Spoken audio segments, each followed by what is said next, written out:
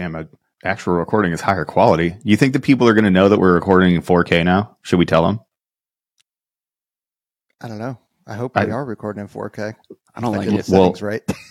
I don't know if it is, but I'll tell you what, Trent looks so good. Trent, for everybody out there that's watching the YouTube. So hi, welcome back to the team room. It's the three of us. You can see us here on the screen. If you're watching on YouTube, which you should be, you should have smashed that subscribe button and just absolutely destroyed your notification bell. You should have hit it so hard that the actual digits exploded on your screen. Don't hurt your mouse. Don't hurt your computer. But the bell, that thing should just be destroyed.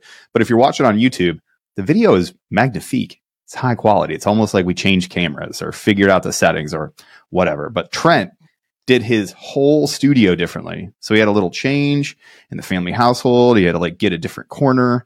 And now all of a sudden, look at Trent's youthful glow. Look at the auto leveling of all of his light. Trent, you look great.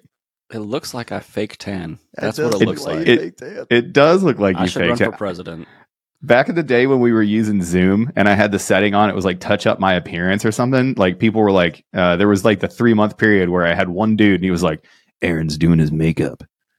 Aaron's out here just getting his eyebrows waxed for the podcast. And he wasn't wrong because, you know, a fella loves some self-care. You know, I was getting what they call the brozillion. You can go ahead and Google that and figure out what it is. I don't care. We're not going to talk about it here. No, Google it. Do it. We're definitely not going to Google it and bring it up here.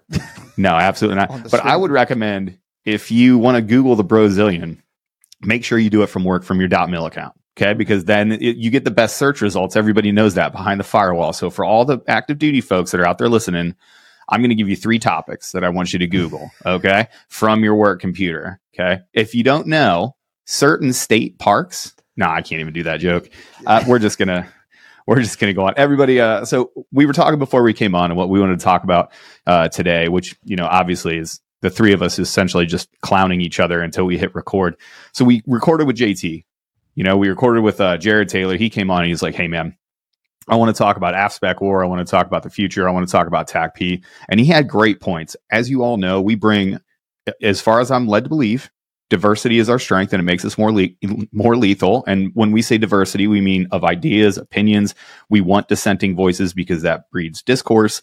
Discourse breeds better ideas, right? When you put your ideas out in the public square and somebody is able to say that idea is stupid or I have a better idea, that actually makes us stronger, right? So JT came on and we all did not agree. The 3 of us didn't even agree with each other before that episode or after the episode. We've all talked about it. We all have differing opinions, but it really brought something up for us. And it was, where are we going? How is this change happening? You know, Trent had, you know, some insight from the AETC world. So here's what we're going to do. We're going to talk about the changes that we've made. Some of them are going to be sort of like nebulous, more esoteric 30,000 foot change. Some of them are going to be like, no kidding, this is why we changed this specific process and going forward. But here's what we want you to do. We're going to build a thread for this entire podcast and we want you to follow along. And we're going to talk about how we're changing things and not just how we're changing things, because change is the only constant in the military. Everything changes all the time. Okay. The only thing that we hate in ST more than change is when we don't change enough, is the status quo, right? And those are the 2 things that we hate simultaneously all the time. Change, any change, and the status quo. So what we're going to do is we're going to build a trail for you. We are going to build a breadcrumb trail from why are we doing all of these changes all the way through how does that affect the future of the career fields? And most importantly, where do we think all the career fields are going? Because we had some great feedback from TACPs and special reconnaissance and some PJ friends and some controller friends, especially some officers that hit us up to be like, hey, where are we going? How can you guys flesh this out? So that's exactly what we're going to do. We're going to start at basic training. You guys know how that we change scout, recruit, develop. We're here, right? One's Ready exists. You have special operations recruiters. We've changed the way that we do the entire intake to SWOV, the entire way that we recruit, scout, develop folks. You know that that's different, right? You guys live that, breathe that every single day. That's why you're here. That's why you're listening. We're going to start with basic training. And Trent, I want to turn it over to you. Number one, because I've talked too much and people are probably not listening anymore because they think it's going to be me the whole time. I was just going to leave, actually. You don't need me here. I got it. This is nice. No, I got it. Yeah, it's totally good. So we're going to talk with basic training, right? And I'm going to frame this in this way. When we went to basic training, you showed up to whatever airport you went to. You stayed the night over at MEPS in a hotel. You thought it was great. You met some folks that were going down. You went to San Antonio, Texas. And from the second you get off the bus, somebody was screaming at you in your face, telling you that you're a POS and hustling you around for no reason. You were always late for something. You never had the right bag. You were always on the wrong seat on the bus. And that happened for like 6 to 8 weeks, depending on when it is that you went through. And that was supposed to be stress inoculation. We do things completely differently now. Can you just talk about the changes in basic training and the methodology behind it from your seat in AETC AFSPECWAR? So I think some of these changes are still being implemented, but what I can speak to is the theory behind it and what the intent is from the highest levels, right? And I think that's where we run into problems sometimes is in intent, command intent, and then execution.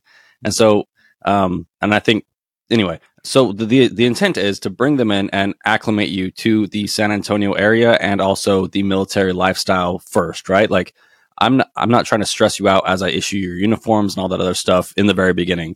So it's not that they're not going to be stern. It's just that we are going to use a ramp to reach a higher point than we did before. So like if you walk in the front door and they're all screaming at you, calling you a POS, which by the way, they were right when I joined.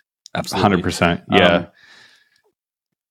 That the stress inoculation theory is that like we're going to inoculate stress and put you on your back foot and like we're going to break you down and take away your identity and bring you all together later on. And that's all well and good, but is it the best way to get people to learn? Is it the best way for them to achieve their highest potential or more potential like during this period of time, during this 6 to 8 week period of time? And so is it a ramp, or do we just hit them in the face in the beginning and start breaking them down and then expect them to somehow learn things and retain things throughout the rest of their career while they go through the rest of that process? So in reality, what we're trying to do is reach a higher level of training by using a ramp to get there instead of just, fire hosing all these, men and women coming in the door from the beginning and hopefully end up with a better airman. I'm not sure if that's making sense to everybody, but like, yeah, I think we've all seen it and everybody knows, like you come in, we're going to spike your cortisol. We're going to, freak you out. We're going to start screaming and yelling right away. And that's a lot of fun to do. Mm-hmm. But also maybe not the best way to like achieve a peak later because we're coming in here, right? Like we're coming in at like a 4. And like, if you come in at a 4 and we're living life at a 1, like you're going to have to come down at some point. Like you can't just like maintain like the maximum stress level that you've ever experienced in your life for 6 to 8 weeks. You're going to have to come down and then we got to ramp you back up anyway. And if we go from a 4 and then like we expect you to hit an 8 the next time, like we hit you with a super stressful situation, then it's just expect you to make that leap and actually retain any of that knowledge or capability. I think we're seeing that doesn't really work. Remember in Batman when he's interrogating the Joker and he slams his head on the table and the Joker goes, "You're not supposed to start with the head. It makes the victim all woozy. You got to start with something else." That's exactly what Trent is talking about here, right? Human conditioning is not that hard. It's really not, okay? If you have an input, you should have a desired output. When you just yell at somebody, that's an input. When you're giving them stress, that's an input. You have to ask yourself, what's the desired output of this thing? What am I expecting to see? And like Trent is saying here, if I'm just screaming at somebody and I just want them to be stressed, newsflash, I was already stressed going to basic training. And it wasn't necessarily because of basic training. It was the first time I was away from home. It was the first time that I was, really, well, it wasn't the first time I was away from home because I'm a little bit older, but it was the first time that I was trying to go do this thing. And in the back of my mind, it was like, I'm trying to be a PJ. And okay, what comes next? How is this getting me towards my goal? Your cortisol and your stress level is already internally at like a 5. Some people it's way higher. Some, imagine, Jared back in 1895 when he reported a basic training that he was 17 years old. You have a 17-year-old that was there for the first time. Peach, how high was your stress level just on its own when you showed up? Oh, extremely high. I mean, I was already peaked at that point. Yeah. And I mean, because I never really wanted to join the military just in the way that, like, I wanted to do that job. I didn't want to do all the other stuff, and I still don't want to do all the other stuff. Right. So, I mean, but, which I don't, it's not like I'm going around marching. I'm sure you can see me on Tyndall Avenue on Nellis, just freaking, but, well, now you're at Bob, so you're not there. Like, you're in your car and you're just waiting for somebody like, "Hey there, airman, aren't you supposed to be in formation if there's more than 2 of you? are you not supposed to be marching? That's what Peaches does on Nellis. He speed limits. God forbid you walk on any grass anywhere on the whole campus of Nellis Air Force Base. And if you don't have a reflective belt on, ooh. That's why he has the Tesla. He can like just sneak right up on He's you. very quiet. Hey. That's the perfect Chief Mobile. You didn't even hear me coming. I was in electric mood. I can't help it. I know we're totally getting off topic, but that's the point. And I don't even know how to say his handle on Instagram, but the guy that has all the different filters, the warrant officer that has all the different filters, and he's got the Sergeant Major filter with the big jaws, and he's what the Billy, one punch dad, punch dad. He never misses, dude. He doesn't miss. The warrant officer, I love it. Like he nails legitimate. Hey, troop. It behoove you. Hey, troop. Hilarious. God, that guy kills me. So going back to kind of Trent's point real quick in terms of the build up, right? I imagine, and this is some of the JTAC or the Joint Terminal Attack Controller instructors, just across the fleet, not at like a certain schoolhouse, have been guilty of this in the past. And they take you out. It's your first couple times out and outside of the simulator where you're actually doing live flight, and it's just a yelling and it's a troops in contact situation. Like it gets ramped up immediately. Whereas you never really have the foundational knowledge and foundational skill set to get you to where you need to be. So that's kind of the equivalent of this is, and in reality, that's actually, I would say doctrinally, that's how military training is supposed to be, is a crawl, walk, run, and you hear that all the time, crawl, walk, run. But yeah, in reality, if I can build a good foundation to a house or to somebody in their training and then slowly ramp it up. Now, there is a point in time and there is some validity to, I'm going to stress the ever living shit out of you. You have to. And show you where your limit is so that you know where your limit is right now. Mm-hmm. And then let me continue to train you for another month, 2 months, 3 months, whatever it is. And then I'm going to ramp it up again. And you're going to see that scenario or that situation that you failed at, that you peaked at, then you can now blow right past that. And it just shows you an expansion of your capability, which is fantastic. And that goes to that whole stress inoculation anyway. If some of the stressful situations in a training environment or a deployed environment I had experienced at NDOC or prior to NDOC, it was probably a complete mental shutdown.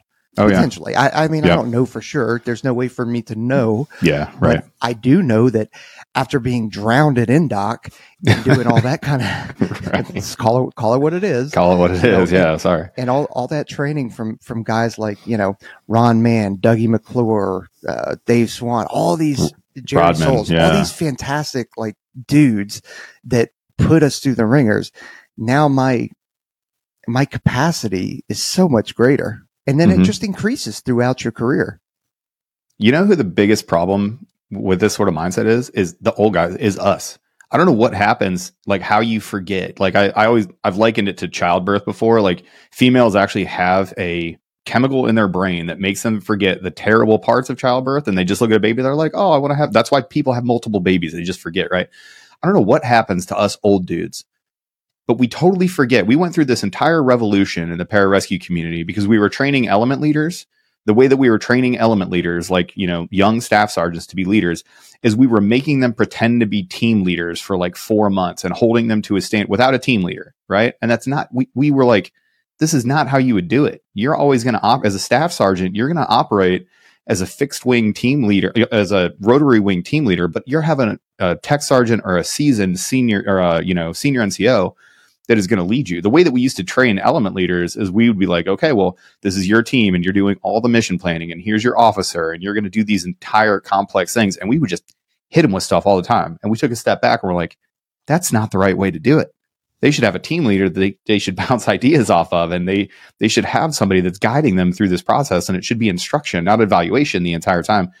I don't know what it is about old dudes, but we are the first people, like we all know these things. These are inherently true facts to us. But then we will turn around and we'll look at basic training. We're like, well, I mean, you should just ramp up right away. What's the point of crawl, walk, run? We need to inoculate stress. You're like, wait a second. Didn't you just tell us for years, old guy, that, you should guide, mentor, use building blocks, ramp people up. And now you're mad because we're not ramping things up to yours, I do have to say though, I do think that there are places for shark attacks and stuff like that. The basic training shark attack. Oh yeah.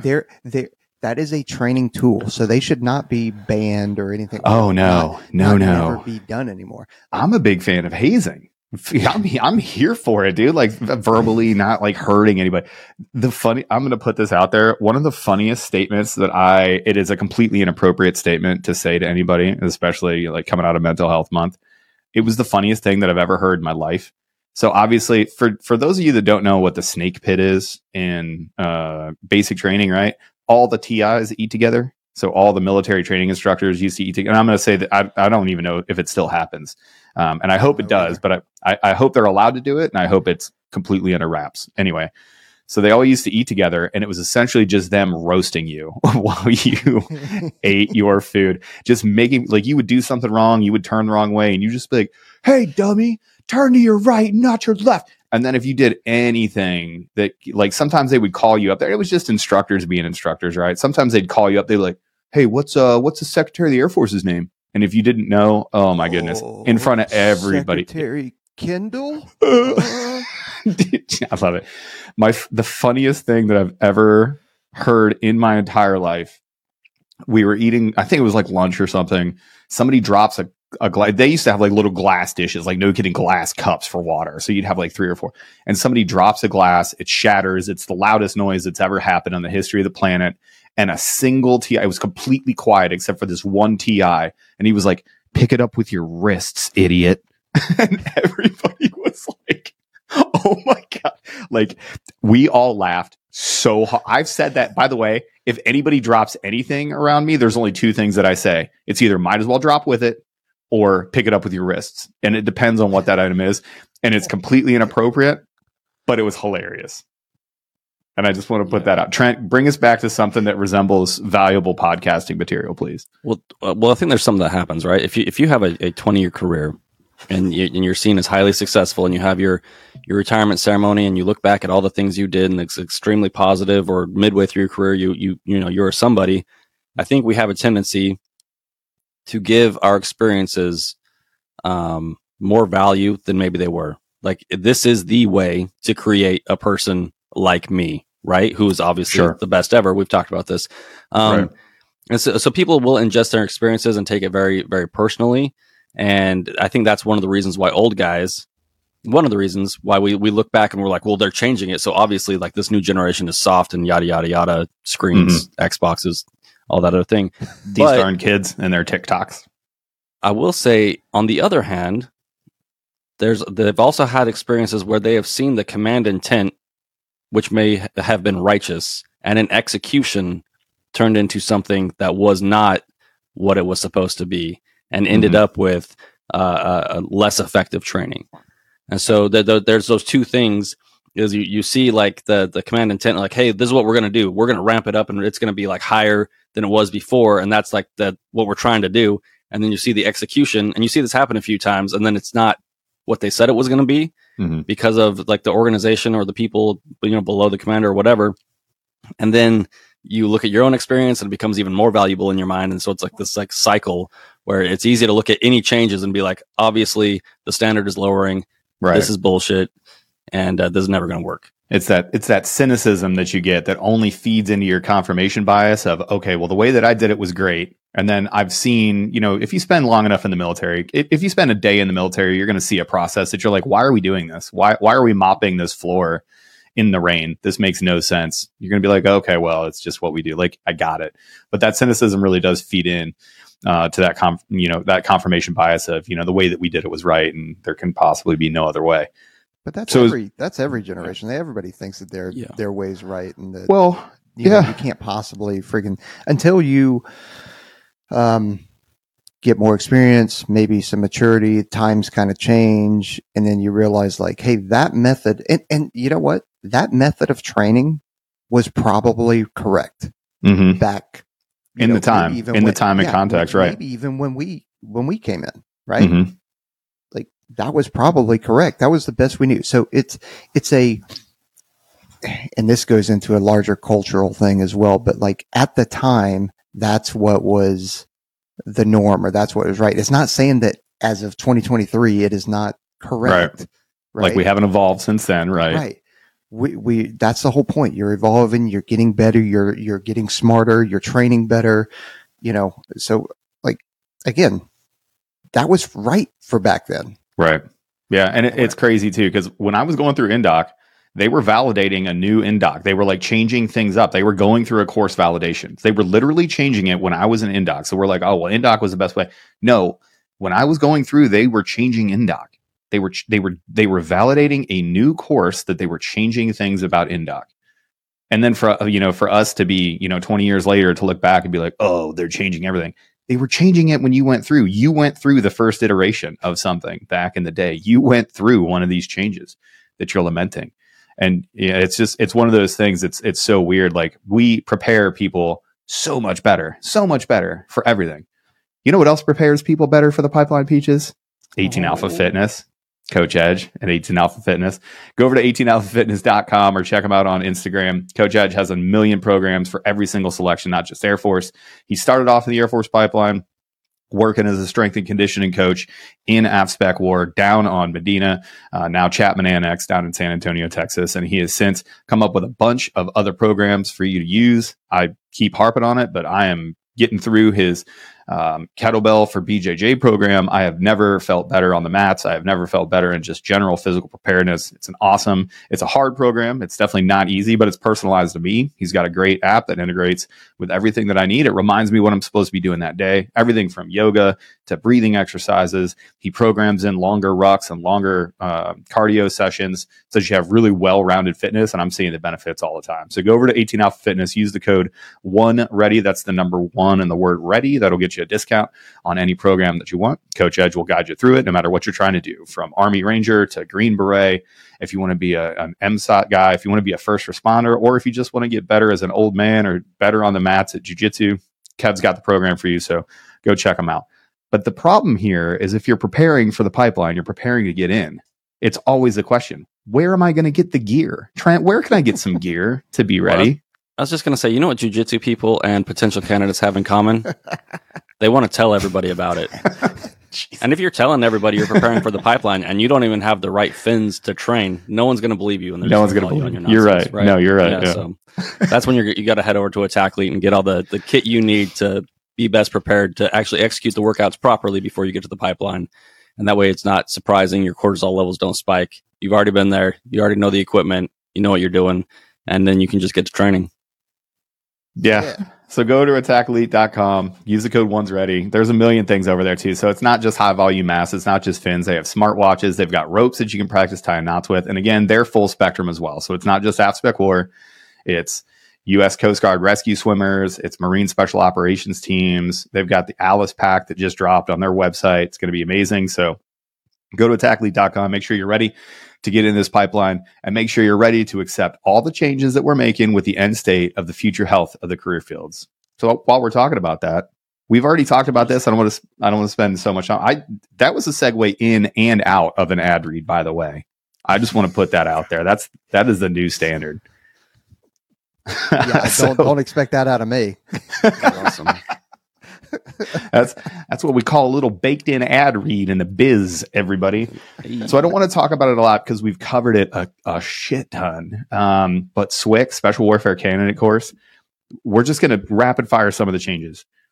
The SWCC cadre have now made a pre-accession fitness plan that they're getting ready to drop. They train you specifically for every single test. They have strength and conditioning coaches. You sleep in a temperature-controlled room on a mattress that actually helps you recover. They have mobility built in. They have float tanks, hot therapy, cold therapy, any nutrition. Like you've seen the memes. Shout out Cone News Network. Shout out SOT Team 6. Shout out everybody on the Discord making the memes. You got Uncrustables on deck. People just stuffing their pockets with peanut butter and jelly sandwiches, rolling around. You know, they got the Uncrustables, dog. If you're not hip to that, I'll tell you what. Apparently, there's I don't know what the team colors are, but one of the teams always gets mad at the other team that's like not in training because they come back and they want a PB&J and there's no PB&J, and that's like 80% of the memes. So spoiler alert, it was the cadre that took them. 100% is. When I do while I'm walking out. Exactly. Yeah. The cadre know when you're training and when you're not in that area, and they're like, yoinkity yoink, little hungry piece for daddy. And then they walk out. But all of those changes are set up to specifically get after something. It's not just like, we're like, oh, these young kids, they get all this stuff. We did it for a reason. And we're actually seeing a lot of those benefits on the back end now, like a decrease in musculoskeletal injuries, an increase in individual knowledge and individual ability, mobility, durability to complete the pipeline, to get ready for ANS, right? So following this little thread that we're building for you here, the building block of SWIC, the 8-week program that all cross trainees, all enlisted folks go to at this point, it's there for a reason, and it's to support a completely different sort of candidate. It's not just show up at INDOC and get punched in the face for 10 weeks. And if you're there, you're there. Like, we need a different candidate because we are going different places. And SWIC is kind of the first step up, right? BMT is giving you the baseline. SWIC is that first step in crawl, walk, run. So SWIC, you're crawling, and we've completely revolutionized the course to get you ready for ANS. So you could say that BMT is actually following SW's AFSPECWAR's lead by implementing the crawl, walk, run model. Newsflash, everybody. Do you guys know how military operations works? Special operations, usually the tier 1 units, innovate. They come up with technology, tactics, techniques, and procedures. And then that filters down to the white side SOF. So usually what it does is it goes tier 1, and then it goes down to the normal SOF. And then guess who adopts it after that? Usually like those middle ground sort of areas, like fighters, some of the security forces stuff, like in between kind of like the baseline AF and AFSPECWAR, they take best practices. And then guess who adopts it a little bit later in the timeline? The regular forces, the conventional forces. That's how these things play out, right? Because typically the special operations forces in all services, they have innovators, they have people that are on the bleeding edge of things, they're using the newest technology. And as that, guess what? The Air Force is now talking about everybody about basic trainees wearing wearables during basic training. You know why? Because we did it, and there's good information in there, and they can figure out how to actually manage stress appropriately. Fancy that. Well, it's a lot easier to turn around a jet ski or a speedboat than it is a big aircraft carrier. So, wow. I thought you were going to use like a fighter jet. Yeah, it's easier to turn an F-22 than it is to turn a C-5. But okay, the Navy stuff, I like it. That's joint. It's very joint. Joint player, man. Yeah, I'm joint. He's joint, baby. I think purple. What? Fantastic. Yeah, Fantastic. Okay. I know most people probably won't get that. The active duty folks will get it. Yeah, the 3 people that are active duty that are still listening are totally going to laugh at that. Yeah, so that's the 3 of us. So, so we get through ANS. We've beaten this horse to death, right? We're looking for attributes now. We're mixing in the incredible physical thing. What I'm going to say is the same thing we always say. Attrition rates really haven't gone through the roof, guys. So ANS, we're looking for that same candidate. We're looking to shore up some of these problems that we had, but we're changing for a reason. We need a different brand of candidate to go through to get to the future of where AFSPECWAR is going, right? Because that's what we're talking about this whole time.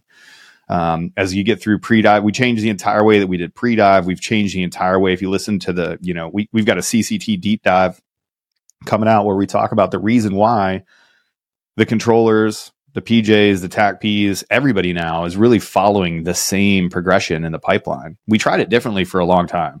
So again, this is kind of going back to history for everybody that's like, oh, the pipeline is so silly now. Well, that's the way that it used to be. Peaches went to INDOC. Peaches went to essentially to a pre-dive and then to dive school right away. Well, what are we doing now? You're going to assessment selection, and then you're going to pre-dive, and then you're going to dive school all together as one big group. You know why? Because that's the way that it works best. So that's why we changed it going forward, because it makes it most efficient for everybody. Trent, you know the pipeline better than anybody else. What are some efficiencies that we've built into the pipeline that are really working or showing that have good benefit for us now? I mean, I don't know if there's any new efficiencies, like putting everybody together. Like it's just like everything else. And I know I play both sides of the fence every time I answer a question. But it's nice to have the cadre from multiple career fields selecting the people out, so that it takes fewer guys to select out the same number of people per career field. But what we're running into now is coming back to this new pipeline is we're being a little too efficient at times. We're seeing some of those issues where, getting people through dive and free fall and having enough seats for everybody is like a constant, from where I sit, a constant issue that we're always trying to solve. So it's working out. It's just, when we first started this whole process, and I was lucky enough to be in the room when we started, moving back towards the combined, when we're setting up our own group and all these other things, the intent was to break the pipeline. Right. We knew it was going to happen. So that was always, and for everybody out there, that's always been the intent. Like the term break the pipeline, we started saying that, and I don't know how long ago it was, but I know for sure that I was saying it in 2015, 2016, when they were like, well, what's your goal here? Kind of as I was moving in that op soup role in Kirtland, they were like, well, what's your goal? And I was like, the intent is to break the pipeline. The intent is to have so many people that are waiting to get into the apprentice course that we have to have 5 classes, not 3 a year, that we have to have 6 classes a year. That's always been the intent. And as we talk about change, coming through that process, there was those 2 types of people even back then, as we were moving back, right? And we talk about everything always changing. There's 2 types of people. There's the people that are going to start the movement, and people that don't want to accept the change. Sure. And they're gonna try to sabotage it from the beginning. Maybe not even sabotage it, but just like naysay and not be involved. And then if it fails, it's not their fault, and that way their own ego is protected. And there are the people that take ownership. There are those change agents that take ownership and realize that nothing's ever going to stay the same because they're adults, and they're going to jump in there and do the best that they can, and have the confidence to know that if I'm not involved, then I don't get a say. Like I could be a TI right now, as we're going through these changes, and I can sit back and be like, this is stupid. It's only going to get weaker, and I'm not even going to participate, and I'm not going to do my job to the fullest. Or I could be one of those guys that's like, hey, I see the command intent.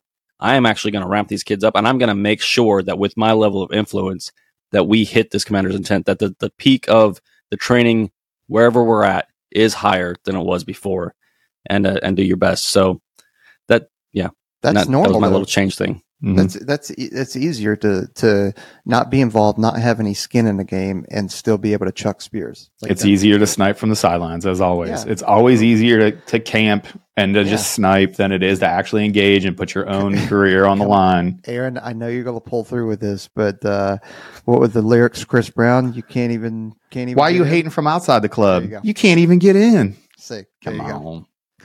Lego. You know I got you. Lego. By the way, I do not subscribe to Chris Brown. Chris Brown beat the crap out of Rihanna. Yeah. That is not a tacit approval of Chris Brown or his personal behavior. It was just a quote of a rap lyric. So everybody calm down. Don't me too me on this one. Yeah. But it is easier to hate. I want to say, I think that is one of the reasons that I'm trying to navigate this in my own brain before I say it, because I don't want to get anybody, especially in some of the wing leadership role, to get upset with me about this. Just desk pop. No, just say it. Just don't even think. Just say it as fast as you possibly can. Just desk pop. Yeah. So when the new wing leadership got in that replaced the special warfare wing, right? That are non-special warfare career field. We went. Yep. We were at Mildenhall together. Like, I've flown with him. He's thrown me out the plane, like right on. But that was some of the feedback, is that people that were on the inside were like, why do we have somebody from the outside coming in, in a leadership role? Right. So there are 2 ways that you can think about it. And I'm not an advocate for either one. I'm just stating facts here. There are 2 ways you can look at it. You can look at it as in like, hey, that's bullshit. Somebody, an outsider that doesn't understand the way, our culture, what we're trying to get after, XYZ about, a lot of assumptions that we do, that shouldn't be happening. And maybe that's right. The other part of it is like, okay, well, and companies do this. They bring in folks from the outside that don't have any kind of bias to then look at your processes and look at what you've got going on to give you some objective feedback and like, hey, I've noticed, like, you're so deep in it, you don't see it. You got blinders on, but hey, I noticed that this is doing this, which is resulting in X, Y, Z. Maybe we can stop this portion of it or adjust this portion of it and we get a different output. Like, so that's the other way you can look at it. Like I said, I'm not advocating for one or the other, but it's not like this is the first time this has ever happened. No. But companies do it all the time. Military does it all the time. General Brown, our CSAF, was just nominated to take over the Joint Chiefs of Staff. Okay? People serve in these positions. Like, he's not a special operations leader, yet he's going to lead all 4 services and all 4 soft branches and all, like, he's going to do all these things, right? Like, we have people, and oh, by the way, he was not a special operator, yet we still found a way to work for the general. So having somebody else come in to lead your organization. Now, there's obviously a watershed, right? Like, there's a line that they probably shouldn't cross. Right? Like, I don't know. We can start at team leader. So you probably shouldn't be a special warfare officer in charge of a small team if you're not actually a special warfare officer, right? That's a great, good input, everybody out there.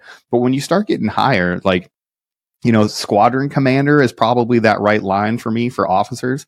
You probably shouldn't be a squadron commander if you're really not a special warfare officer. You really do need an intimate relationship with the teams that you lead. And as a squadron commander, you do have an intimate relationship with those teams that you lead. But when you're talking group commander, when you're talking wing commander, you're managing a huge force, thousands of people. You're telling me that you, like, how many AFSCs are in your wing, Peaches? Like 40? Oh, in the wing, I'd have to ask. Well, how about just within my group, within the weapons school? Like, we have a ton. Yeah. I don't know. I know he almost did drop the F bomb there, an F ton, a metric F ton. It was so close. Yeah, I saw it. I saw his face made this one. But I mean, we have a bunch. I don't know anything about flying an F-22, F-35, F-16. I don't know anything. I've heard it's easy. Flying a C-130. Basically autopilot. You should see my face when I'm talking to the cyber and the space dudes. And they're talking to me about LEO stuff and I'm, and they're phenomenal instructors because after talking with them, I do get it a little bit. I do have, at least an understanding. I can understand terms at that point. Right. But other than that, but yet here I am. I'm the group chief. Okay, cool. Because in my position, it is taking care of them and making forward progress for their specific career fields and their syllabus and that kind of stuff. I don't need to be somebody, a cyber hacker. I don't need to be an F-16 pilot or an A-10 driver or anything like that. Yeah. Same with the commander. He's an F-22 guy, right? Mm-hmm. But I tell you what, the dude's wicked smart and he knows a bit about everything. And that's all it is. It kind of goes to, and I think I've talked about it on here. It's when you're at a squadron level or you're in a team room and you're whatever, your scope or your, the broadness of your knowledge is smaller, but you have a lot of depth in your specific, career field and your, tactical level of thinking and experience. But once you get to a certain level, it's less important to have that depth and it's more important to have that broadness of the breadth of knowledge. Right. Yeah. Because you've got to be able to navigate, I've got to be able to navigate promotion and assignment cycles within the Air Force now. Never had to do that on team. I just go to the chief or the functional and go, hey, I'd really like orders, or I'd see it on Equals Plus or Talent Marketplace and go, click that ad because I want to go there. Right. Now you're the chief. Now you're the adult. You needed an adult, and now you are the adult. And now, when people don't get the assignment they want, I'm the guy that's, public enemy number one. And we just had Bones Cook on. Russell Bones Cook is an awesome dude. He's a 60 pilot. He's in charge of the 23rd Wing. He has got to have more than 100 AFSCs. He's got every single walk of life. Like, the fact that he's a helicopter pilot, do you think the C-130 guys are like, oh, this guy's an idiot. He doesn't know what he's talking about because he doesn't know specific stuff about the C-130. Listen, it's just different, right? it just is what it is. Yeah, there are, but I think those guys are probably wrong. And I'm not saying the C-130 guys. I'm saying anybody that uses that voice.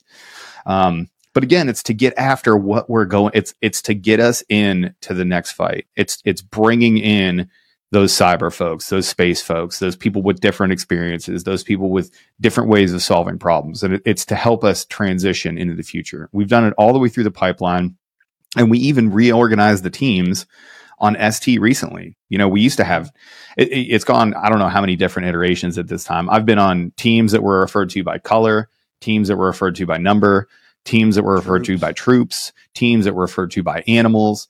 And now we're in Alpha Flight and Bravo Flight.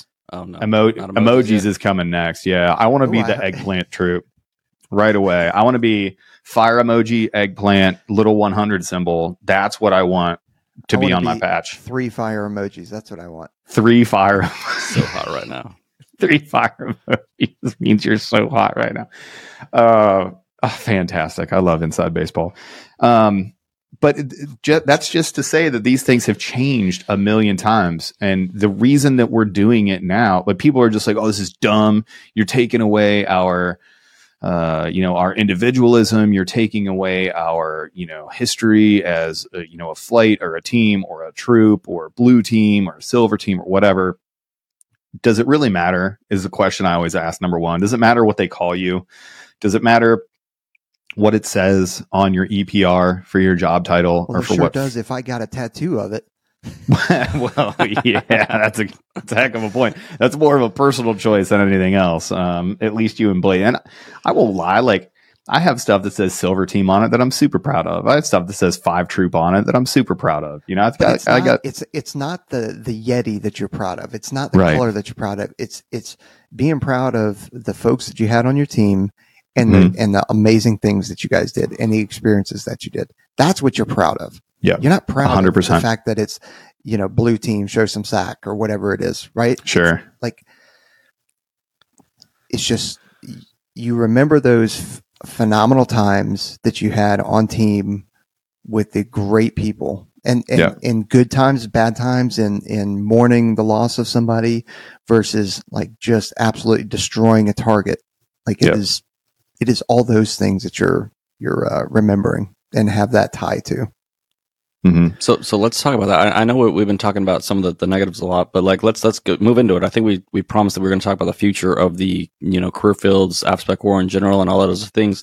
And that's kind of where we started. And like, what are the most important things moving forward? Where do you guys see everything going in like a general sense, and based on your experience that you've had in the Air Force so far? And then what are the things that we need to be focusing? What are the most important things moving forward, and what are the sticking points to us being as successful as we could be moving forward? As an organization or as individuals? Let's build it from individuals out, and we'll do it by career field, right? Because I think that's the easiest way, because that's where our subject matter expertise lies. So Peaches, why don't you talk about control and where you see it going, and hit Trent's question. Oh boy.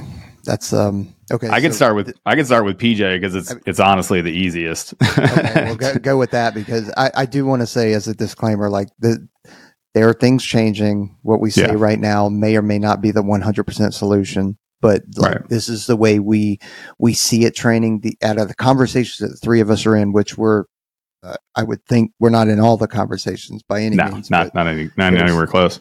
Yeah, but this is the way we see it trending. Yeah. So we hit it a little bit on JT's podcast, and he said straight up, he was like, pararescue going into the future, I think his direct quote was, yeah, you guys are the only ones wearing body armor in these scenarios as we talk about where we're going forward. CSAR is always going to be min force. Personal recovery is a doctrinal function that is going to go nowhere, right? Now, that doesn't mean we don't need to evolve. That doesn't mean that we're not going to have problems going forward. And we need to find a way to integrate into all of, not only just in the Air Force, there are 5 commands that have pararescuemen assigned, right?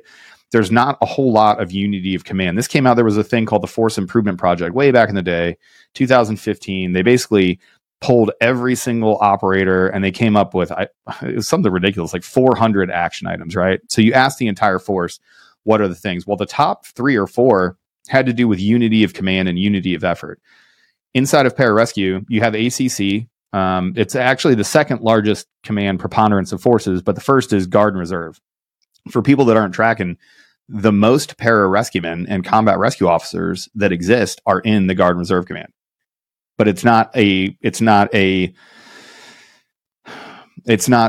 complete and total like thing, because it's all different states, right? Like Alaska has a huge team, New York has a huge team, DM has a huge team, Florida has a huge team, on and on and on, right? And then there are also PJs that work for AFSOC in the 123rd and the 125th in the STS, the Guard STSs, right? But there's like more than 50%, I want to say it's like 60% of the actual number of pararescue and combat rescue officers actually work in the Guard and Reserve, right? So that's one huge thing. And then ACC, the Air Combat Command, has a need for dedicated, trained, and assigned pararescuemen and combat rescue officers that work at rescue squadrons to support the larger air effort. So it stands to reason the Air Force has planes. There are people in those planes, or in the unmanned aircraft, there's things that we don't want to fall into enemy hands. You're going to need pararescuemen and combat rescue officers to train, equip, employ, and deploy to support that function. Period. End of story. So pararescue is always going to have a PR mission. They're always, as long as there are planes and as long as there are people in the Air Force, pararescue in that sense is going to have a mission. Now, when it starts to get wonky is when we start talking about ST and how pararescue integrates into ST. There's a whole lot of things that are out there. And again, I do not have any desire to talk about conversations I've been involved in any of the working groups. And I do not want to aggrandize myself or make it seem like I have information that everybody else does, because I don't. I don't know. Sounds like you're making the decisions. Yeah, absolutely not. God forbid.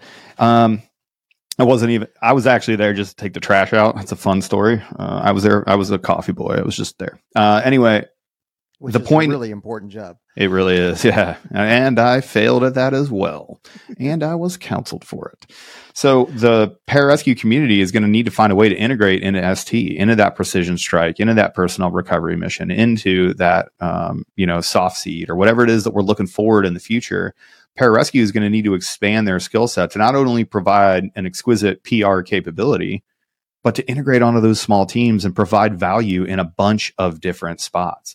There are a bunch of initiatives out there, both on the ACC side and on the ST side, of how do we evolve pararescue, not only to have a gold standard, combat medical capability, not only to have a gold standard technical rescue specialist capability, but what else can we do? How can we integrate into global access? How do we integrate? What other skill sets could we take on that actually support what we're trying to do in the future? Is that integration of an extra cyber capability? Pararescuemen are well known as being some of the most versatile folks on the face of the planet. Of course, they could integrate those skill sets. The question is how do we want to formalize it? Because right now there are PJs that are there are PJs that are snipers, there are PJs that are dog handlers, there are PJs that run exquisite tech platforms from their ATAC on their chest. There are PJs that know how to fly the drones. There are PJs that can help out with the DCP teams and that can help out with global access. The question is, how do we formalize it? One. And two, how do we get all of those different commands that I mentioned on the same page to say this is what a PJ looks like? Because what's going to kill us, and I'll tell you what I'm worried about in the future, is when a command, like let's say ST says, well, I want a PJ, but I want a PJ to look like this. And the Guard and Reserve Command goes, yeah, tight, but we don't want PJs to look like that. We have a stateside mission. And then ACC goes, okay, well, Guard and Reserve, that's cool that you guys have this stateside mission. It's cool, ST, that you're doing this thing. But the Air Force, the United States Air Force, who pays our checks, wants PJs to look like this. And then you have those three commands sort of at odds. And this happens all the time with like equipment. There was this big, to use the cleanest example, the Guard Reserve was using one parachute. The active duty guys had another parachute, and the ST dudes were using like MC. Of course, ST was still jumping like MC4s with, whatever. And they couldn't even the three different parachute systems still exist to this day. Like the ST got an upgrade to the RA1. ACC is using RA1 and double bag static line. You're not seeing a ton of double bag static line over and whatever, but that's just, imagine that on a much more grand scale. Imagine we're not having differences of opinion just in what equipment that we're using or what's safe to use or what works best for your mission. Imagine on if you're actually talking about the things that make a PJ as we know it today a PJ. That being said, I think the pararescue career field is the most stable moving forward because you can always go back to that. CSAR is always min force. I can't tell you what ST is going to look like in the future for sure. I can guess, I can give my opinion. I can say, I think I know what it's going to look like, but I can tell you one thing for sure. Annex 5 of your mission planning is going to be your EPA and it's going to be your recovery plan. And somewhere in there, you're going to need CSAR and PR. And PJs are going to provide that for Air Force teams. So I don't know how it is that we integrate in some of those other, 2 or 3 level deep discussions. But I can tell you that as long as there's planes, as long as there's teams on the ground, as long as there's people in harm's way anywhere, pararescue is going to exist and be of use. It just depends on how we move forward on that unity of command sort of area to where, how together is the tribe going to be? How closely related are we all going to be? And are we all moving in the same direction together? Trent? No, you were next. I asked the question. He's right. We can rewind the tape, but that is true. There's no tape. Boomer. No, I can go. I don't mind. No, go for it. Yeah, for SR, I think I've been super vague about most of the stuff all the time because people want me to tell them exactly what's going on. But really, the way I see it is we exist to solve problems and to create problems, right? Whether you're on one side of the fence or the other, you're a friend or foe. But like everything that we put in the CFETP, which I don't think is classified, is coming around. People are executing those mission sets right now, and as we move into the future, I think it's easy for us to be like, hey, like we all need like all these capabilities, and everybody's met like this ST guy that can do a little bit of everything, right? Mm-hmm. And the tendency is to be like, I want more of those guys, right? Mm-hmm. But like I was writing some stuff down while you were talking, Aaron, because I wasn't paying attention. Fair enough. But like on teams, like incoherent rambling, yeah, like outside of like in like normal speak, right? Like teams have a bunch of different people. They have your specialists, your jack of all trades, your leaders, your planners, your innovators, and a bunch of other people, right? Like you can't have that one person that can do all those things on every single team. Mm-hmm. Much less an entire force of that dude. Like sometimes that is one dude. You can't reproduce that over 500 people. Right. So like I think some of the problems that we run into is like, I'll meet a combat controller that can definitely do everything an SR guy can do, especially maybe just like a little bit of training, or maybe I've met a combat controller that is doing exactly what my guys are doing. No one is saying that that's not possible. What we're saying is you need specialists and you need people that are responsible for certain parts of every single mission set.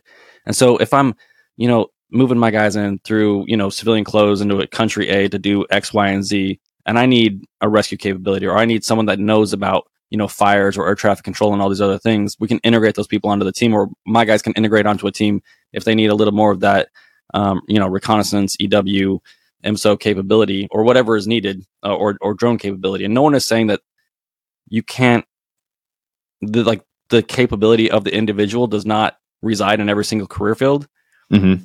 But I am saying that not everyone, no matter how special you think these guys are, everyone can't do everything. Right. You will never get it done. And the magic happens when we just throw dudes together and they figure it out and that everybody knows their role and they move forward. Trying to artificially create that entire force of people that can do everything is never going to work.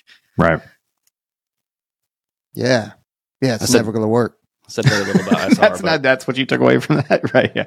That's what Pete just took away from it. All right. It's never going to work. Podcast over. Button it up, boys. Call it quits. So Peaches, CCT. What do you think? And I'm writing a couple things down, and I was like, oh, I don't know what that acronym is, and I was going to go look it up, but I'll just work my way through it. So in terms of, and I'll talk to TACP as well. So TACP leadership out there, you're welcome, and I'm sorry if I'm messing this up because I have. You're welcome, and I'm sorry is an elite start. Yeah, I have not had all the conversations with you, so don't hold me to this TACP career field. But so Combat Control and TACP are still going to do your things like global access, precision strike, and personnel recovery. They will be involved in all three of those. Those three mission sets, global access, precision strike, and personnel recovery, include PJs, CCT, SR, and TAC-Ps, like all of them. Because everybody plays a certain role in that. If we're going to talk, well, I won't go into details of it, but right now, Combat Control and TAC-P are working with things, distributed C2 or distributed command and control, forward edge command and control. And what that means is they are going forward with the capability that they have now. So it's in kind of a hybrid global access / precision strike capability where they are able to get eyes on targets, whether they are the ones engaging those targets or they are the ones nominating those targets, or maybe they're providing updates to those locations, or instead of, slinging 10 freaking, munitions at one target, maybe we're just slinging 3 so that we can, not waste munitions. And why would we throw 3 at a target? Well, there's reasons, in case some miss or you make sure that you destroy it or whatever. So, and they are using equipment that they have now and capabilities and skill sets they have now to be able to do that in, forward edge being, beyond the enemy line, basically in enemy territory. So they're doing that. Not only are they, nominating targets, updating targets, providing battle hit assessment, but they're also a comm relay so that, because they have a capability of doing SIPR, MercChat, TSMX. I know I couldn't even possibly tell you what these acronyms are on all of them, Right. but these are all methods of communication to include, high frequency or HF, UHF, VHF, link 16. So that your tactical data links, like this is a capability that all of our dudes have on their backs or in a vehicle that they're in, and they're forward and being able to link that. So, because in a future fight, we may not have that air superiority that we think or that we've gotten so used to throughout the years. So there's that aspect of it. Just within SOCOM, continuing on doing all of those core missions that SOCOM has, your direct actions, your FIDs, your recoveries, still doing all that kind of stuff, because Air Force Special Warfare actually has kind of 2 bosses, not including, Guard and reserves, but like active duty, we've got the Air Force who's our boss, and we have SOCOM who is our boss. Mm-hmm. So we have to, both, it's a mom and dad situation. Sometimes we are always working for the Air Force. Most of the time we are still working for SOCOM, but occasionally there are Air Force requirements that we have to satisfy. Mm-hmm. And that's just the way it is. And for the last 20 years, SOCOM has been the supported entity from the Navy, the Air Force, and other services. In this next fight, if it goes the way everything's trending, then it's going to be Navy and Air Force are the supported by SOCOM. Like that's, and I am oversimplifying it. I know that. And we are not talking classified and all that kind of stuff. So there's a lot more details in it, right, folks? But so, I mean, when you're talking about, electronic warfare, TAC-Ps, the TAC-P career field is going down doing set teams. And I think it's sensing and exploitation teams, I believe is what the acronym is, where they're integrating with, they've got PJs and they've got TAC-Ps and they've got, some other folks with them as well, doing that kind of stuff. That all that is being created and built now to help solve a future problem or a gap in the market that we're seeing right now that needs to have a solution to it. So that was a long, what that was, 5-minute ramble, but there you go. Well, and it ties into exactly one of JT's points. And it wasn't the point he intended to make, but it's the point that we're kind of talking about now. And his question was, well, I don't really see a place for that E5, TAC-P, JTAC. I don't see a place in the future fight. And Jared, you just laid it out perfectly for why that person needs to exist. And Trent, you responded in real time with JT, and you said, no, that's exactly what that E5 TAC-P that's going to figure out solutions to these really hard problems from the tactical level. everything that we do is solved from the tactical level up, not the strategic level down. And sometimes this really screws us up because our senior leaders will look at us and we feel frustrated because the senior leaders look at us and go, I don't know, fix the problem. You tell us what we're supposed to do. But that's how we fix these problems. Everything that we have ever done, every large scale solution to any problem that we've come up with, it didn't come from a senior leader working group. It came from E5s on the team that were making things happen in real time. And that's what we're seeing evolve here. And I know that some people view it two ways, right? They look at that and we're like, oh, we don't have direction. We don't know where we're going. These people don't know how to tell us where to go. Just give us the answer. I'm on the other side of that coin because it's two sides of the same coin. And Jared, I think you and I and Trent, I think we all align pretty good on this one.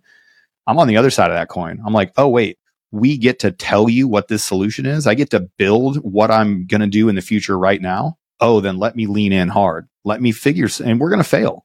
We're going to come up with stuff that people look at and they're like, that's a dumb idea. Like that team is never going to work. This thing is never going to work. Okay, well, let me try it.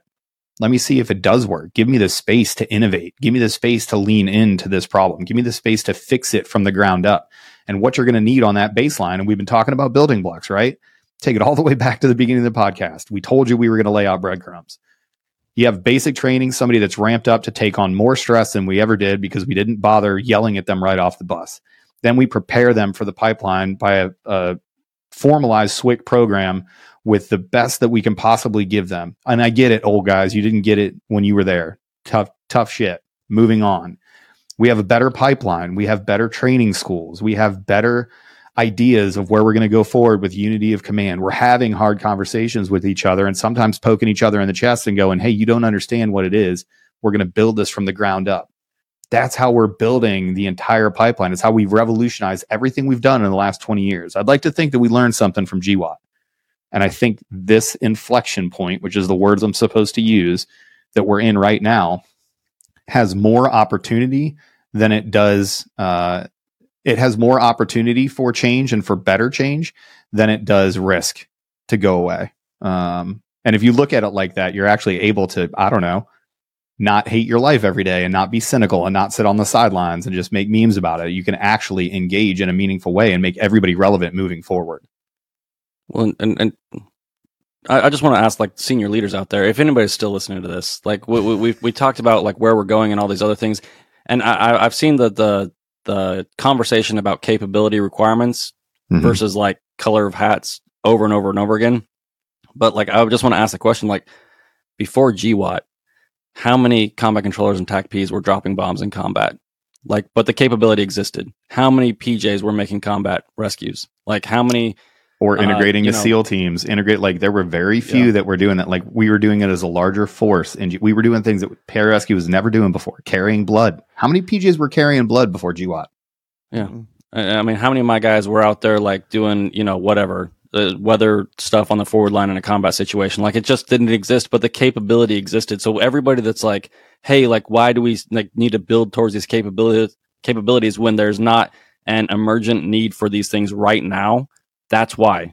And you need to let the people that are closest to the problem, like tell you what that capability requirement is. And I can tell you, after talking to a lot of my guys that are on the leading edge of all these problem sets, like not all the capabilities that I'm putting into my career field flow across every single squadron unit and all these other things, but that the capability is important for these guys. And if my like staff sergeants and tech sergeants are telling me that this is important and these are the things that we need to get after because they can see into the future and they can see their lives being on the line based on these capabilities or not, like that's what we need to be building towards. Not like, oh, this is costing us money right now. And I don't see like how many guys are out there like shooting people in the face today? Not very many. But guess what? You want to lose that capability? No, you want that capability and those people that out there that can solve the problems and, break glass in case of emergency, folks that can, solve problems and create problems in the future fight, no matter what. That almost feels like a soft truth, does it not? Peaches, can soft forces be manufactured after an incident? Nope. I don't believe that they can. Mass-produced. I don't believe they can be mass-produced. It's almost like we have a building block and we have a way forward if we would just lean into it and really put forth our ideas. Peaches, what do you got to close, big dog?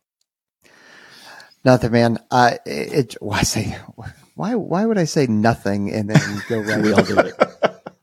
What do I got? Oh, nothing. But anyway, here I got a lot of stuff. Here's 4 paragraphs. I think it's a good conversation. It's actually one that, for the folks out there, believe it or not, we actually have these conversations, like not on podcasts. We have these conversations with the three of us in the gym, at the bar, on text, like with each other. Trent brings this up, or we're trying to go to sleep in the same hotel room all the time. But I mean, like it's because we are always trying to be relevant and trying to be the best that we possibly can and evolve, because we never want to be in lag. We never want to be behind. We always need to be playing chess, not checkers, to be in front of folks. So that's why. So these conversations are not just for a pod for you guys to see or listen to or just completely ignore. Like we have these conversations. So I got nothing else, man. Probably a good place to end it. Feels that way. Oh yeah, Peaches. Oh yeah, you can't smoke me. We're not quitting, right? Oh yeah, we quit. No, we're quitting. No, and we quit right after the smoke session. Right after the smoke. And also after they already said, hey, if we could just get one quitter, we'll stop this right now. And then you finish the smoke session and then you quit. Oh man, one of the officers on my teams when I was going through, he no kidding briefed the team, and this was like he was totally serious too. Like he was very mad. You can tell when an officer is giving a briefing to give a briefing, and you can tell when they connect to what they're saying and they're angry about it. He was super mad about it because somebody quit during like somebody quit like late in the day or something. Like there was no provocation. He brings everybody together when we get back to the dorms, and he was jumping into our shit. And he's like, I swear to God, if you want to quit, you at least make it count for the team. You wait until the instructor says that we can be done, and that's when you quit. If you want to quit, at least be considerate. Like he got done. I pulled him aside. I was like, dude, are you okay? He was like, nothing pisses me off more than. I mean, he was right. He was right. Selfish people putting their own personal desires. If you're gonna quit, at least make your quit, something that's something that's good. Make it magnificent. Yeah, don't quit. All right, everybody. It's a good place to close. Follow us on everything we're doing. We got big updates coming for you on the website. We got big updates coming for you on the podcast. We got big updates coming on some other podcasts and some other stuff that we got in the works, because we always got our little hands meddling and stuff. So follow us on everything. Hit us up on the DMs if you need anything. Follow us on Instagram, Facebook, wherever you get your podcasts. Follow the YouTube channel. Appreciate everybody coming out. Keep your eyes peeled. We got big stuff coming. For now, train hard. Thanks.